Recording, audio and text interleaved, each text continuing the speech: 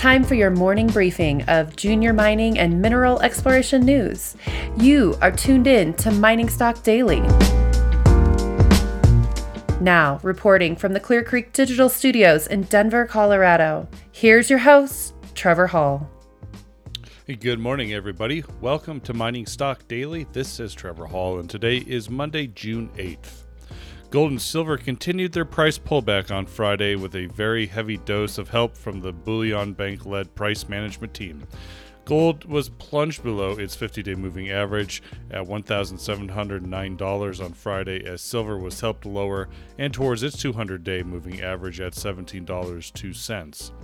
The Mining Stock Journal noted that almost the entire move occurred after the COMEX floor trading session opened on Friday. Interestingly, deliveries for June gold hit an all-time monthly high on Friday. The Mining Stock Journal pointed out that deliveries were irrelevant to the physical gold supply-demand equation if the entities taking delivery do not remove the gold or silver bars from COMEX custodial vaults and into private safekeeping. The gold-silver ratio bounced off of its 200-day moving average at 93 last week. It closed Friday at 96. The mining stocks generically were down close to 6% per the GDX ETF, but rallied hugely in the afternoon to close just down 2%. The Mining Stock Journal said it expects this aggressive attack on the precious metals sector to be short-lived, but said investors should anticipate some higher than usual two-day volatility for another week or two. We'll get to the news out of the miners and explorers here in just a quick moment, but first, a mention of today's sponsor. This episode of Mining Stock Daily is brought to you by Corvus Gold. Corvus is an advanced gold-silver exploration and development company focused on the North Bullfrog and Mother Lode projects in Nevada. The company has been named a top 5 TSX Gold Equity Performer 4 of the last 7 years and a multi-time top 50 OTCQX Performer. Corvus Gold trades on the Toronto Stock Exchange with the symbol KOR and on the OTCQX with CORVF. Follow all the news from Corvus and its 2 mine projects with fast-tracked potential via the company's website, corvusgold.com.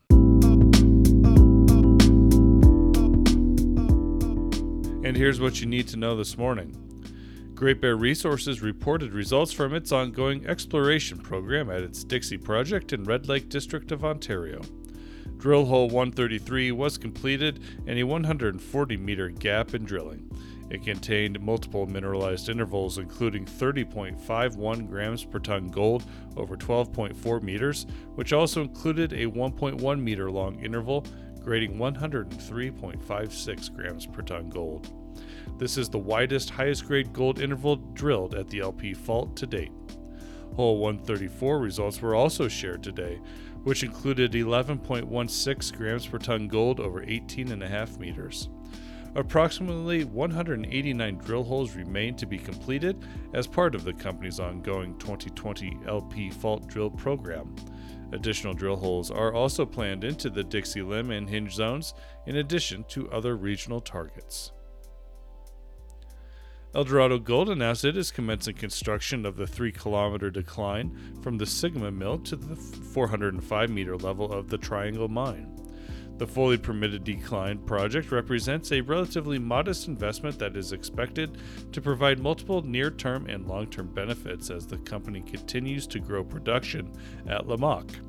Detailed engineering and site preparations for the decline will commence this month, and surface construction on the portal will begin in Q3 of this year. The decline is expected to be completed in the first half of 2022 at an estimated cost of $24 million. Additionally, the company is evaluating the possible addition of an underground crushing and conveying system, as well as potential mill expansion. An update outlining the path toward Lamaque is expected in Q4 of this year. O3 Mining says crews are being mobilized for the resumption of drilling on its East Cadillac property situated in Val-d'Or, Quebec. This is the second rig mobilized following the announcement of the expected drill program from 50,000 to 150,000 meters. The first drill rig is currently on the Alpha property, targeting the Oronada No. 4 zone at depth. The second drill rig will focus on the north contact on the East Cadillac property. O3 Mining trades on the TSX Venture with OIII. Ozarga Uranium says the company has identified further uranium mineralization at its Gas Hills uranium project in Wyoming.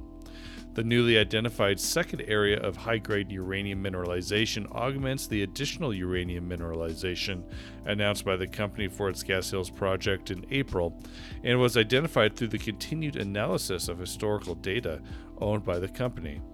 Uranium mineralization falls within an existing Gas Hills project exploration target of 1.4 to 2 million tons, averaging 0.04% to 0.1% U3O8, and indicates the potential to supplement the existing resource estimate without additional drilling.